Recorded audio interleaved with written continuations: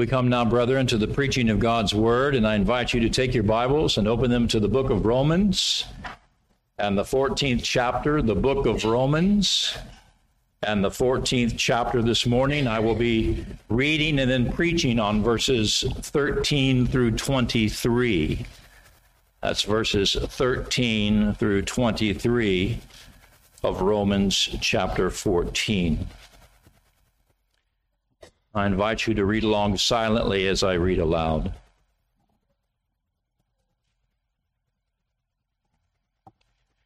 Here the Apostle Paul writes, beginning in verse 13 of Romans 14, "Therefore let us not pass judgment on one another any longer, but rather decide never to put a stumbling block or hindrance in the way of a brother. I know and am persuaded in the Lord Jesus that nothing is unclean in itself, but it is unclean for anyone who thinks it unclean.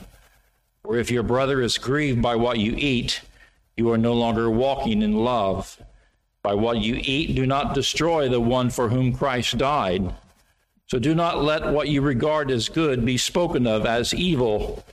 For the kingdom of God is not a matter of eating and drinking, but of righteousness and peace and joy in the Holy Spirit. Whoever thus serves Christ is acceptable to God and approved by men. So then let us pursue what makes for peace and for mutual upbuilding. Do not, for the sake of food, destroy the work of God. Everything is indeed clean, but it is wrong for anyone to make another stumble by what he eats.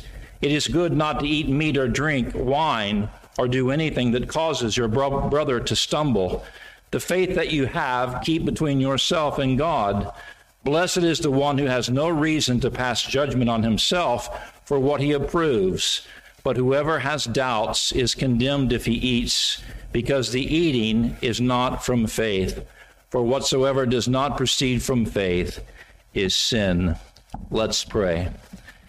Our God and Father, we thank you for this opportunity this morning to hear your word preached, and we would ask now for the work of the Holy Spirit, that he would mightily work in this service today, that he would grant us an understanding of this text and help us to apply it in such a way that this church is helped and that you are glorified. Help us to be conformed to your word, to its teaching, to its truth. And we ask these things in Jesus' blessed name. Amen. Beloved, every Christian is responsible for laboring for the peace and the edification of Christ's church. For all who have experienced the freedom that Christ Jesus gives to his people have the duty to use that freedom in a way that promotes what Christ is most concerned about. And Christ is most concerned for the good and welfare of his church. For the church is his bride, for which he laid down his own life. And Christ has called us to lay aside our own self-interests and even our own lives, if necessary, for the sake of love. For the love of God and love for others is more important to the Christian than the pursuit of self-love. And in the context of this chapter, Romans chapter 14, the most loving acts that we can practice are refusing to judge our brethren and removing any obstacles which might deliberately or inadvertently cause our brethren in Christ to stumble. For Paul writes, beginning here in verse 13, "Therefore, let us not pass judgment on one another any longer, but rather decide never to put a stumbling block or a hindrance in the way of a brother." For you'll recall from what Paul declared back in verses 1 through 12 of this 14th chapter that some quarrels had emerged in the church of Rome over the eating of certain foods and the observance of certain days instead of others. And these quarrels or disagreements over things which were by no means essential were threatening the order and the overall well-being of the church. And so Paul identifies here in our text the actions and the attitudes that were fueling these quarrels, and he exhorts the saints in Rome to stop doing them. to stop doing them. And how does he do this? Well, Paul begins by sharing with these believers his own Christ-centered perspective on these issues. For the key to resolving these problems, the key to resolving these issues in Paul's mind was to view them in light of Jesus Christ, and to view them in light of how they related to Christ's commands to love one another, to walk in love. Where Paul writes here in verses 14 and 15 of Romans chapter 14, "For I know and I am persuaded in the Lord Jesus Christ that nothing is unclean in itself, but it is unclean for anyone who thinks it unclean." Or, to put it another way, Paul is saying, what informs me, what persuades me on these issues is what Jesus Christ did. What Jesus Christ did and how his death frees us from the fear of eating what is unclean. For when Jesus Christ died on the cross, he fulfilled and he removed the demands of the ceremonial law completely, which included laws about abstaining from unclean foods. And what Christ purchased for us instead is the liberty to eat with thanksgiving what was once forbidden by God's law. Whereas those who have not been informed, those who have not been persuaded of what Christ did, continue to believe that certain foods are forbidden. And they keep themselves bound by their own beliefs, which are not well grounded in the truth of what Christ did or in the liberty that he purchased for us. And so Paul first responds here in verse 14 by clarifying that keeping our eyes on Christ and what he did will keep us from judging our brothers and sisters. Keeping our eyes on Christ and what he did will keep us from judging our brothers and sisters. It will keep us from imposing on them requirements that no longer exist.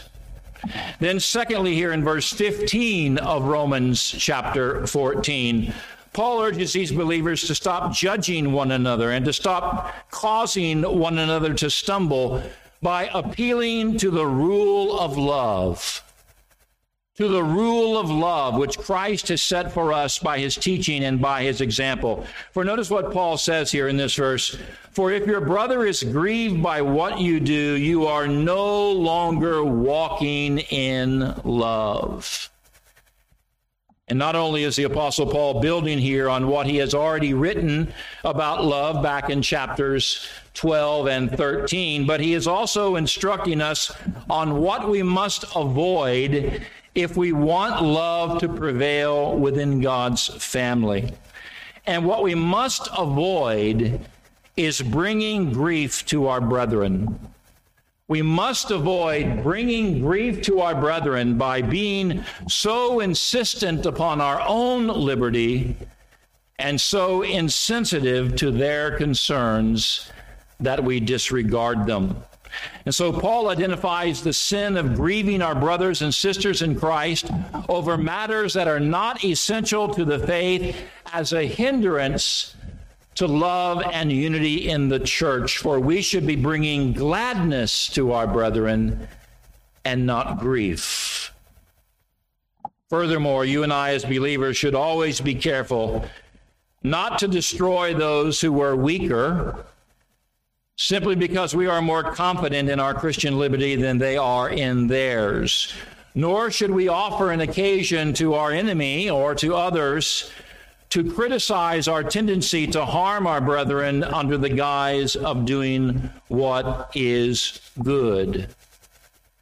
For Paul writes here at the end of verse 15 and all of verse 16, "By what you eat, do not destroy the one for whom Christ died. So do not let what you regard as good be spoken of as evil." And notice here in verse 15 that Paul fully recognizes that the weak within the church are just as valuable in light of Christ's death as the strong are. And that to ignore one or the other is to overlook why Christ died. which was to bring us all together into one spiritual body.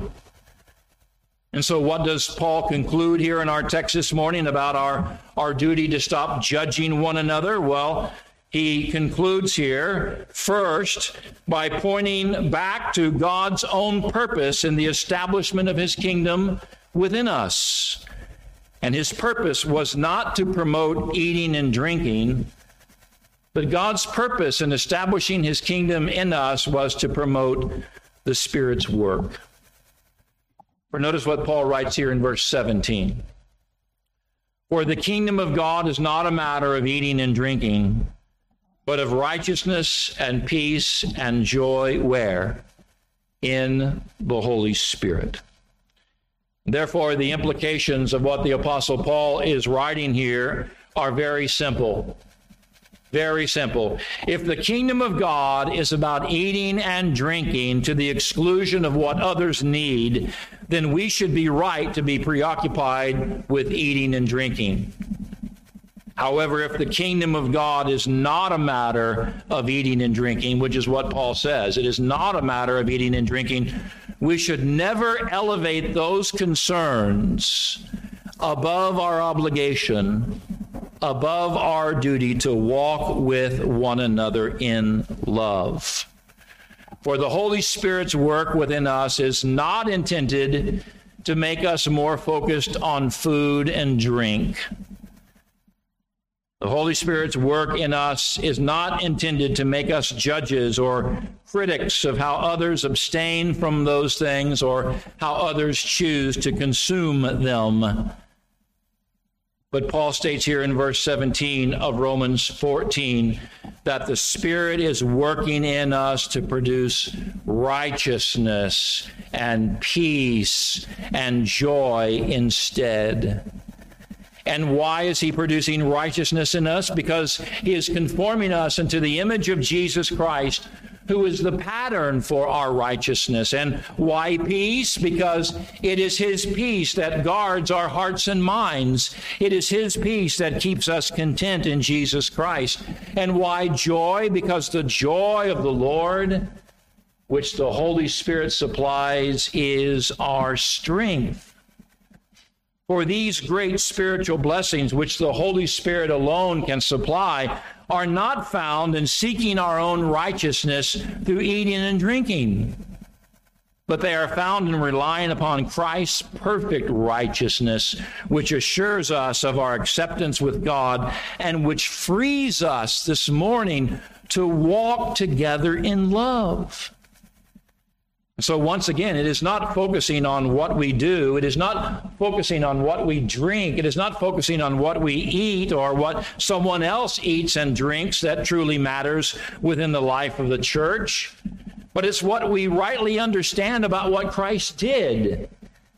That's what keeps us on the right track. That's what keeps us focused on the kind of righteousness and peace and joy that we need to thrive and flourish together as a congregation in love. In fact, Paul drives home this same conclusion here in verse 18 of Romans chapter 14, where he writes, "Whoever thus serves Christ is acceptable to God and approved by man."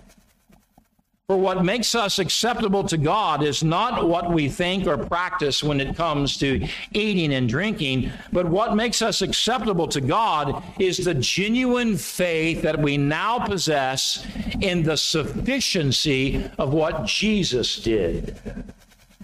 In addition, what makes us approved by men, and the context here is men who are men of discernment and wisdom.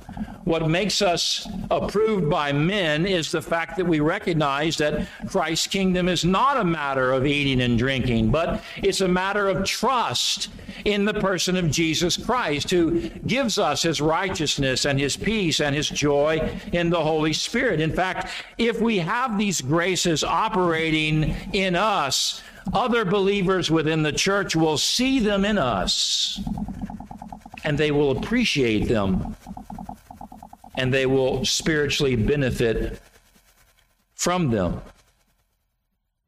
And so what should we devote our energy to when it comes to ensuring that we are not being judgmental, when it comes to ensuring that we are not causing our brethren to stumble or fall? Well, Paul exhorts us here in verse 19. Notice these words.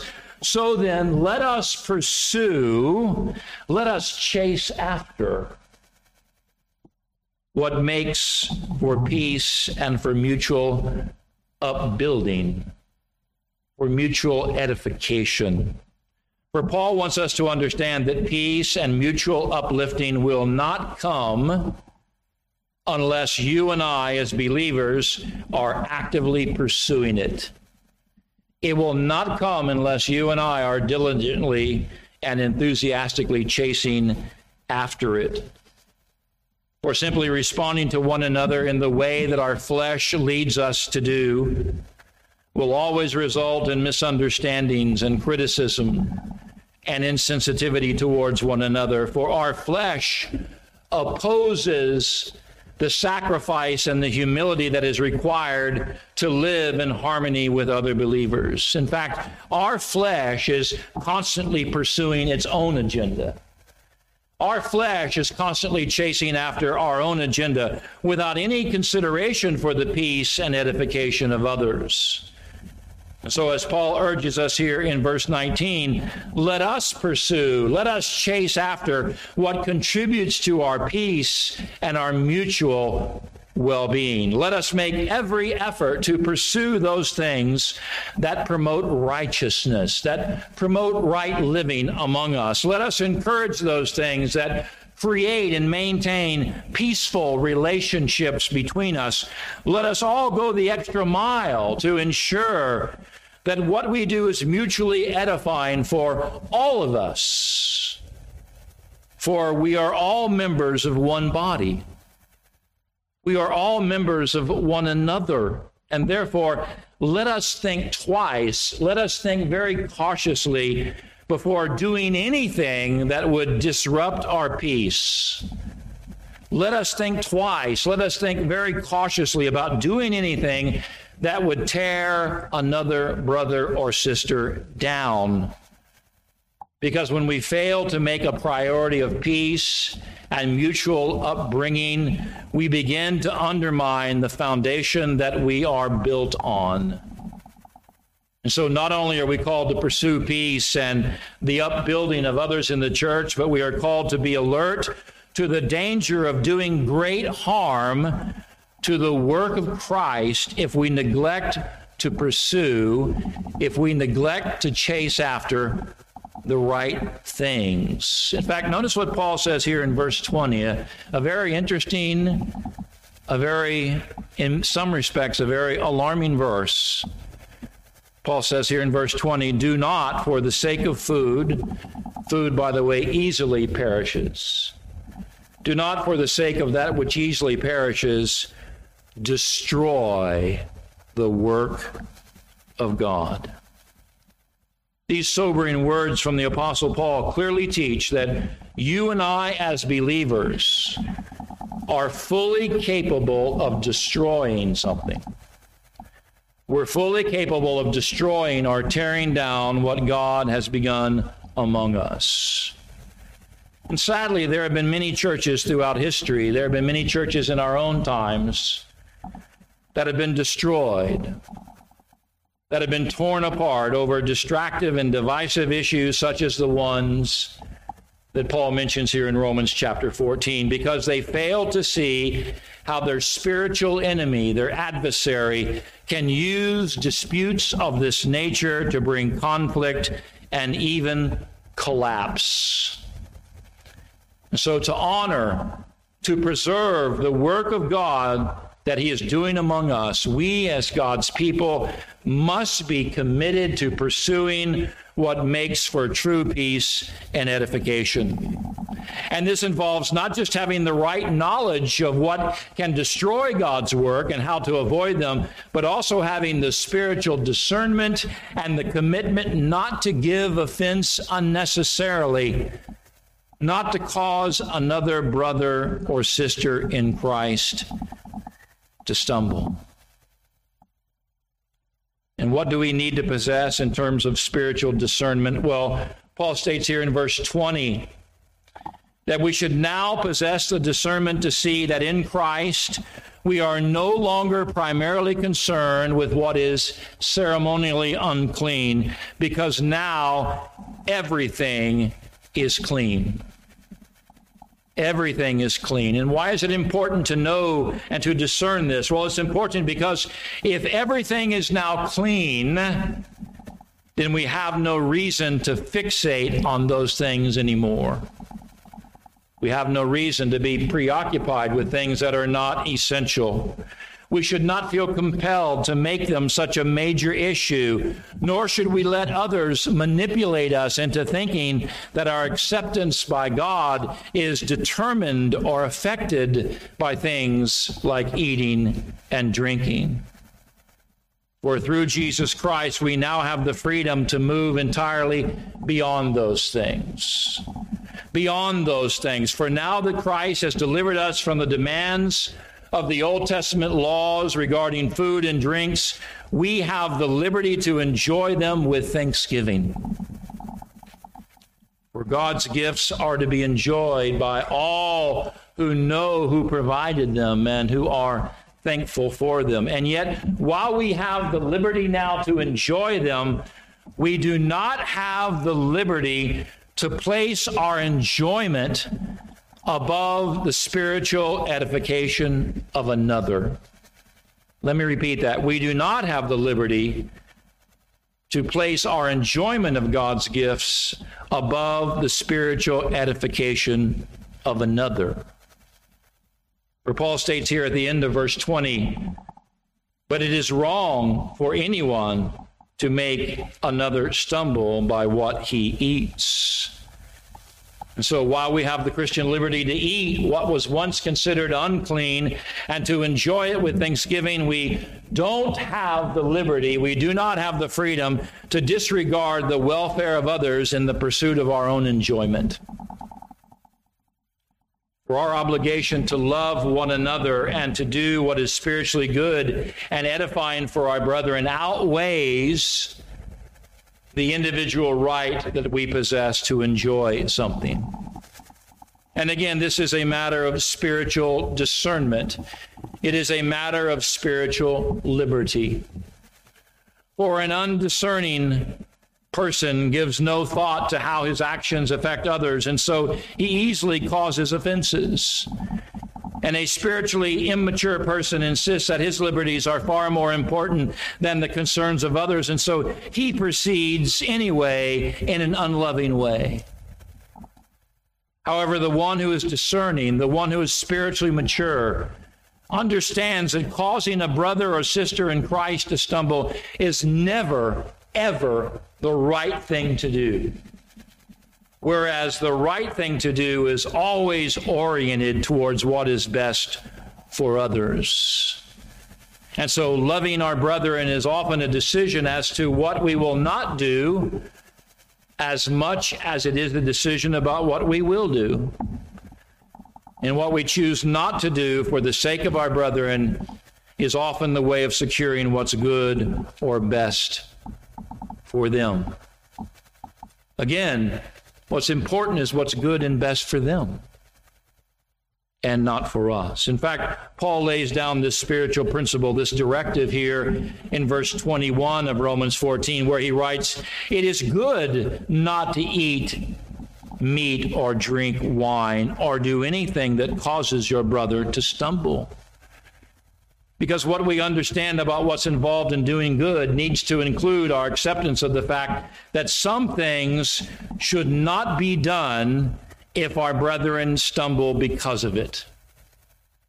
And is this principle, this rule of love, easy to carry out? No, it's not. In fact, many times it's not carried out at all. It's not regarded. Because sometimes as free men in Christ, we love our liberty, don't we? And our tendency is to insist upon our liberty despite the impact that it may have on others. But wisdom and brotherly love bid us to set our own liberty aside if it helps our brethren. For there are some privileges that we have as Christians that should not be exercised if in doing so we cause more harm than good. Brethren, I hope that we hear that, because it's an important principle. There are some privileges that we have which should not be exercised if doing so can cause more harm than good. And there are some instances where we should not insist upon our own rights, but be willing to give up our rights for the greater good of blessing Christ's church. So what counsel does Paul give us here when we find ourselves in these kinds of situations? Well, notice what Paul instructs us to do here in verse 22. The faith that you have, keep between yourself and God. Now that's an interesting statement. The faith that you have, keep between yourself and God. What does this mean? Well, clearly, Paul is not saying here that we should set aside our faith or that we should try to conceal it from others, but rather Paul is simply saying here that there is no need to parade our liberties. There is no need to parade our rights or impose them on others who are too immature or too weak to understand them. Because to impose our liberties on others in such a way that they stumble is not the wisest and most wise and sensitive thing to do. In fact, it can be extremely selfish to do such a thing. But what is far better to do is to simply love our weaker brother or sister in Christ as we should, as we are called to do, and then leave the matter of our own liberty between us and God. Leave the matter of our own liberty between us and God. For God knows what our true motives are, and we can trust him to help us to know when and how to use our liberties helpfully or to simply set them aside. And there are times when we should set them aside. Because if God knows our true motives, and he certainly does, and our motives are to be a blessing rather than a burden to our brethren, then we can live with the confidence that we are following God's leading, and we don't need to condemn ourselves because we've chosen not to parade our rights, but to address the needs of others. In fact, this is in essence what Paul is saying here in the rest of verse 22. Notice this: blessed is the one who has no reason to pass judgment on himself for what he approves. For brethren, if we have prayed about a matter, and we have chosen to pursue the path of peace and edification in obedience to God, we don't have to wonder if we've done the right thing. We don't have to wonder at all, nor should we doubt or question ourselves about taking that course of action, because God will not only bless us when we do that, God will not only give us a clear conscience, but he will give us the spiritual confidence that we need to act selflessly and with a genuine love for others. Why is this important for us to know? Well, it's important for us to know because, as Paul says here in our text this morning, whatever we do, we must do by faith. Whatever we do, we must do by faith. We must do it with the full confidence that it is the right thing, it is the scriptural thing to do, because only then can we have a clear conscience. Only then can we know with certainty that we will receive God's blessing in time. In fact, Paul warns us here in our text this morning about trying to proceed in a matter that requires faith in a doubtful or distressed manner. Notice what Paul says here in the beginning of verse 23. But whoever doubts is condemned if he eats, because eating is not from faith. And so what is Paul saying here? Paul is simply saying here that whenever we give in to doubt, our consciences will condemn us. In fact, the condemnation that Paul refers to here in verse 23 is not condemnation from God, You say, well, how do you know that, Pastor Massey? We know that because there is no condemnation from God to those who are in Christ Jesus, Romans chapter 8 and verse 1. Rather, Paul is speaking here of the condemnation of our own consciences when we pretend to be acting out of faith, when in reality we are plagued by doubt. Because what you and I have been called to do is to live a life of faith and not doubt.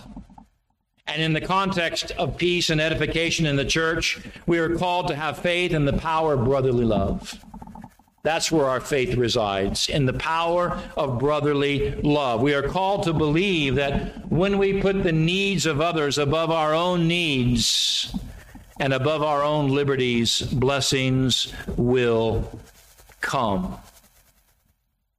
And yet the pressing question this morning is, are we people of faith? Are we people of faith? Are we those who have faith in the power of God's word to change lives?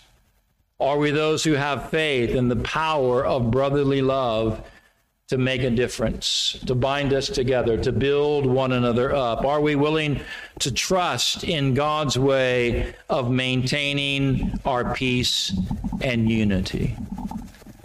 I pray that we are people of faith this morning in those senses. Because Paul concludes here in verse 23, for whatever does not proceed from faith is sin. Whatever does not proceed from faith is sin. And we all know that sin is not only disruptive to peace and edification in the church, but it also displeases God. It also displeases God. And certainly we want the smile of God, the favor of God upon our lives. We want the smile and the favor of God upon our congregations. And given that sin is the problem, may we be quick to forsake our own sins and to obey God. May we be quick to confess those times when we've judged harshly our brother or sister in Christ, to repent of that, to ask for forgiveness for that, to seek peace and edification. Are we willing to confess those times when we have judged others in such a way that fellowship has been broken? And we need to repent of those times and ask God to forgive us and to restore that fellowship that has indeed been broken apart.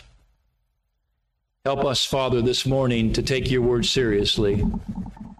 Help us to pursue those things that make for peace and mutual upbringing and upbuilding. And may you be glorified, Father, through Jesus Christ for all that's done in this church. Let's pray. Our God and Father, we thank you for your word this morning, and we would ask for the work of your Spirit, that he would grant us understanding of this text this morning as we've gone through it very quickly, and that we would see at a very minimum that we are to pursue brotherly love and peace and edification with one another. Help us to resolve by your strength to do all that we can to maintain the Spirit, to maintain the bond of peace in the Spirit this morning. Help us to commit ourselves to being agents of reconciliation, to be brotherly and loving to those within this congregation who desperately need that love from us this morning. Father, teach us from your word today, for we are so often unteachable or difficult to teach. May we be humble enough to receive what we've heard today for the glory of God and for the good of this church. For we ask these things in Jesus' blessed name.